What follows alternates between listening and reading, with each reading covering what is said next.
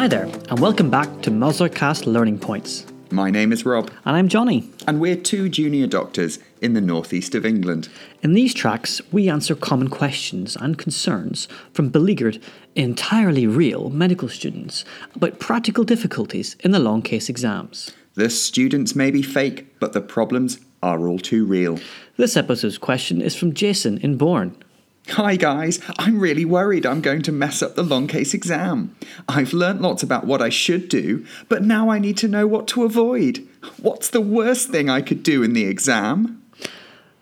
Well, Jason, apart from sudden unexpected loss of clothes or continence, there are a few other nightmare scenarios. Worse than Pennywise the Clown and the creature from the Black Lagoon all rolled into one. These are the 7 deadly sins of a long case exam. Number 1.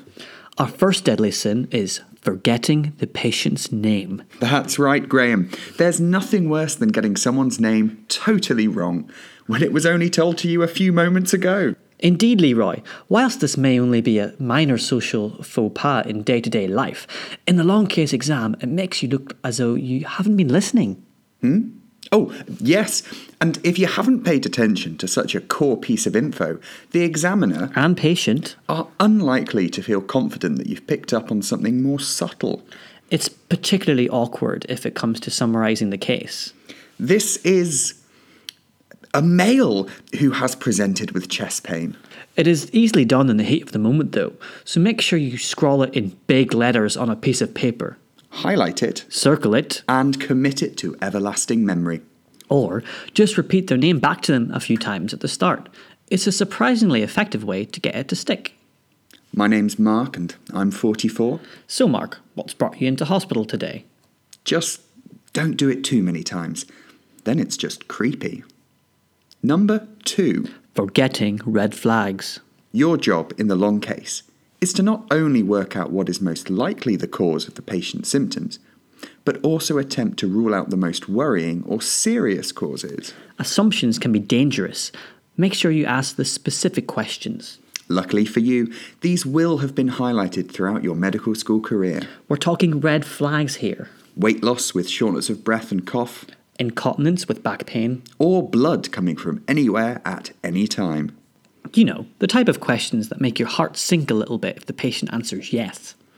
Whilst there's no such thing as negative marking, if you don't ask these questions, it will really stand out. Number 3. Faffing about with the patient's position. Sometimes in the exam, the patient isn't where you want them to be. Sometimes you need to lie them down, sometimes you need to stand them up. God forbid, sometimes you may even need to move the bed. Whilst you don't need a degree in mechanical engineering to navigate a hospital bed, these can be quite tricky to the uninitiated. There's nothing worse for an examiner, student or patient than the awkward pauses as someone helplessly fumbles with bed controls. The trick here is simple. Practice makes perfect. Beds are like patients. They come in all shapes, sizes, makes and models. So when preparing for your exams, make sure you practice using the beds on wards and incorporating this into your timing. You'll be a pro in no time. Number 4. Leaving the patient exposed. This is Professionalism 101. We mentioned earlier how you don't want to be naked in the exam. Well, there's a good chance your patient doesn't want to be either. A naked patient is an unhappy patient. Usually. It's a basic courtesy, and although appropriate exposure is vital, limit it to when it's needed. Make the most of sheets and gowns to keep your patient dignified and comfortable throughout the exam. Number 5. Talking to the examiner. Do you remember in first year of medical school when you had to awkwardly narrate everything you were doing? Well, so does the examiner, and it was as cringeworthy for them as it was for you. Please, please don't go back to there. Interrupting the flow of the exam to highlight something directly to the examiner is jarring and shows your focus is not actually on the patient. If you are desperate for the examiner to know what you're doing, there is a trick to this. If you explain what you are looking for or finding to the patient in a natural way, this highlights both your communication skills with the patient and keeps the examiner in the loop. This takes some practice for it to feel natural, but it's really impressive when done well. Number 6. Making the summary too long. Examiners have just sat through the exact history and examination that you have. They know what's going on, Probably more than you do. so you don't need to repeat it back to them parrot style. We've covered how to master the summary previously, so we won't go on too long here. As we said before, the summary is about showing your clinical reasoning and highlighting the key positives and negatives. Under a minute is all you need. Nothing more, nothing less. Number 7.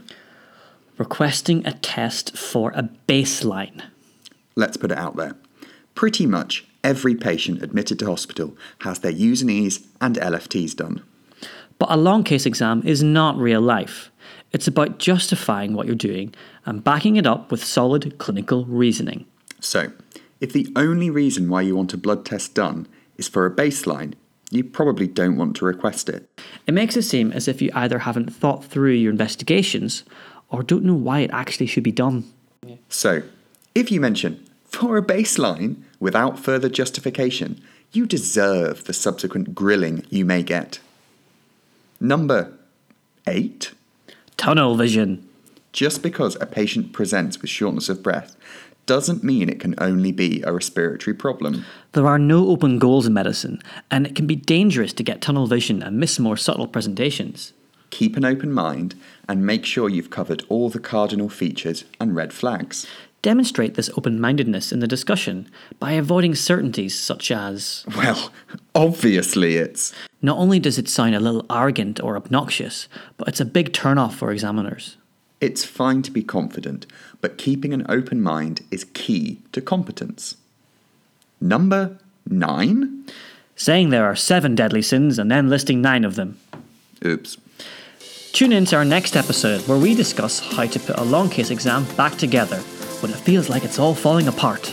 This podcast is sponsored by NHS trusts in the North East and North Cumbria. From world-class NHS facilities and clinicians to stunning landscapes, vibrant towns and cities, as well as some of the most affordable housing in the UK, our region has got it all. Finding your place with us will open a world of outstanding medical training opportunities and unrivaled quality of life.